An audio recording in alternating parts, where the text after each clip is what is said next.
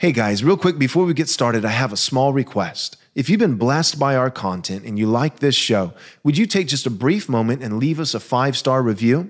This is quite possibly the most effective thing that you can do to ensure that this content gets out to as many people as possible.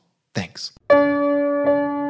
Jesus said, "Man cannot live on bread alone, but from every word that proceeds from the mouth of God." You're listening to Daily Truth. Let me say this.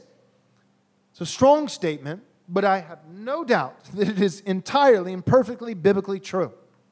There is no salvation outside of the church. If you do not belong to the church of God, then you do not belong to God. Now that said, it is important, I think, at this point to have the categories, theological categories of the invisible church, the universal church. You see, the universal church of Christ is made up of all those who have been saved by grace through faith in Christ, regardless of what local church they belong to. If you belong to Christ, you do belong in one way or another to His universal, invisible, global church. When we say universal, just for the record, we don't mean each and every individual. We reject universalism as the heresy that it is, because the Bible clearly teaches that many will perish apart from saving faith in Jesus and will spend eternity under the wrath of God in hell. The universal church does not mean each and every individual person who has ever lived. It simply means all the elect, all the people of God, all those who have been redeemed by grace through faith in Christ, stretching across every time period, all of human history, and in terms of scope, stretching across every place, every tribe, tongue, and nation throughout the world. So those who are saved are those who belong to the church of Christ. But here's the deal. You could think of it as an equation of sorts, as a three-step process. If a person is saved by God, then one of the chief evidences we should see in their life is a love for God. 1 John chapter 4:19 says this, "We love because He first loved us."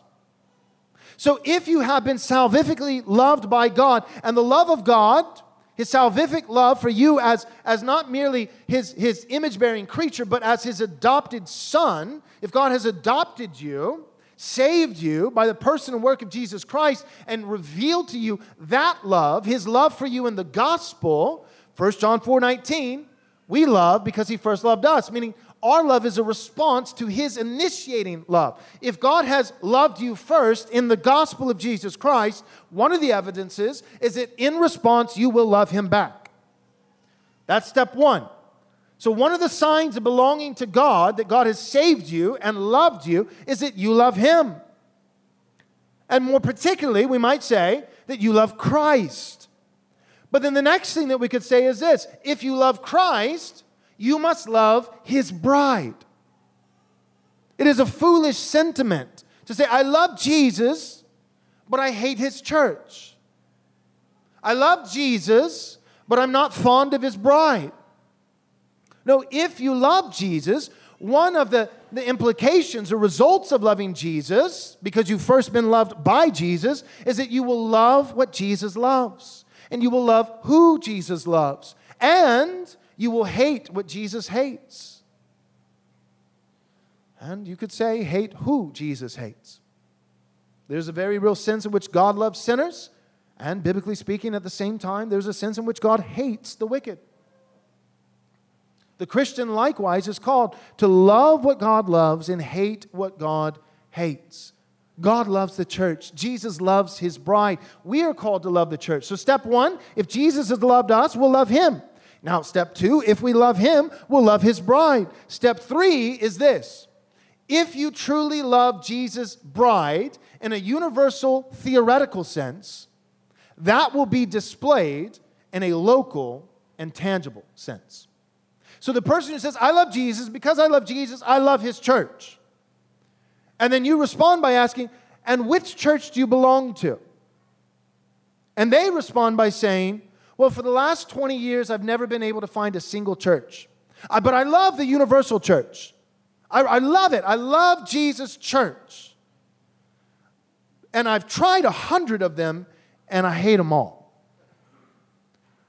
Well, there's only a couple options there. Either every single one of those 100 churches that you've tried over the last 20 years are false churches, which is unlikely, or you just don't actually love Jesus' church.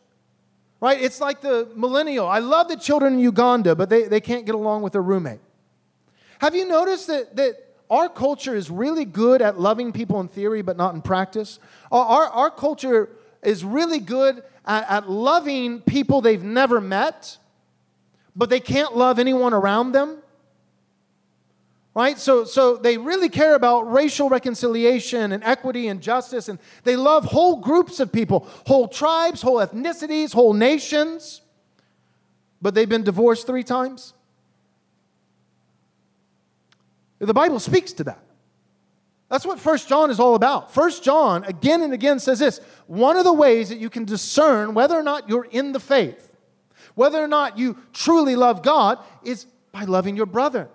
And notice what 1 John says is this: if a man claims to love God who he cannot see, but does not love his brother or hates his brother whom he has seen, he is a liar, and the truth of God is not in him. But notice the brother that's used in this example in 1 John is the brother he has seen.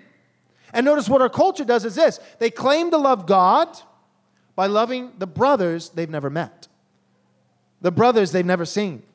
The brother that's just an ethereal, theoretical, corporate brother somewhere, out there. But every person that they actually see, every person they actually engage with, their own spouse, their own family, their close friends, this is where they have all the severed relationships. This is where they're completely relationally broken, where they have nothing but bitterness or envy or frustration. They can't hold down a friendship. They can't hold down a relationship, not in real terms, not with close vicinity. And so too, the Christian, if they have been loved first by God, they will love God, love Christ. If they love Christ, they'll love His church universally. But if you claim to love Christ's church universally, that will be evident by a practical and tangible love for His church locally. And that doesn't mean that there are never any exceptions in the Christian life. There are times where church proves to be false, and you must leave that church. And there are times, and I would argue that we're in one of those times, where finding a faithful biblical church is easier said than done. When faithful churches seem to be few and far between. And there may be a prolonged season in the life of the Christian where I love Christ and I do love His church and I want to find a local church to love in tangible, practical ways, but I'm struggling. And there's provision, there is grace, and there is mercy for that and for that season. But if a lifetime of following Jesus goes by and you claim to love His universal bride in theory, but you never loved a local bride in practice, you should have great concern. Thanks so much for listening. But real quick, before you go, do us a small favor, take a moment, and leave us a 5-star review if you enjoyed the show. This is undoubtedly the best way that you can help us get this biblically faithful content to as many people as possible. Thanks so much.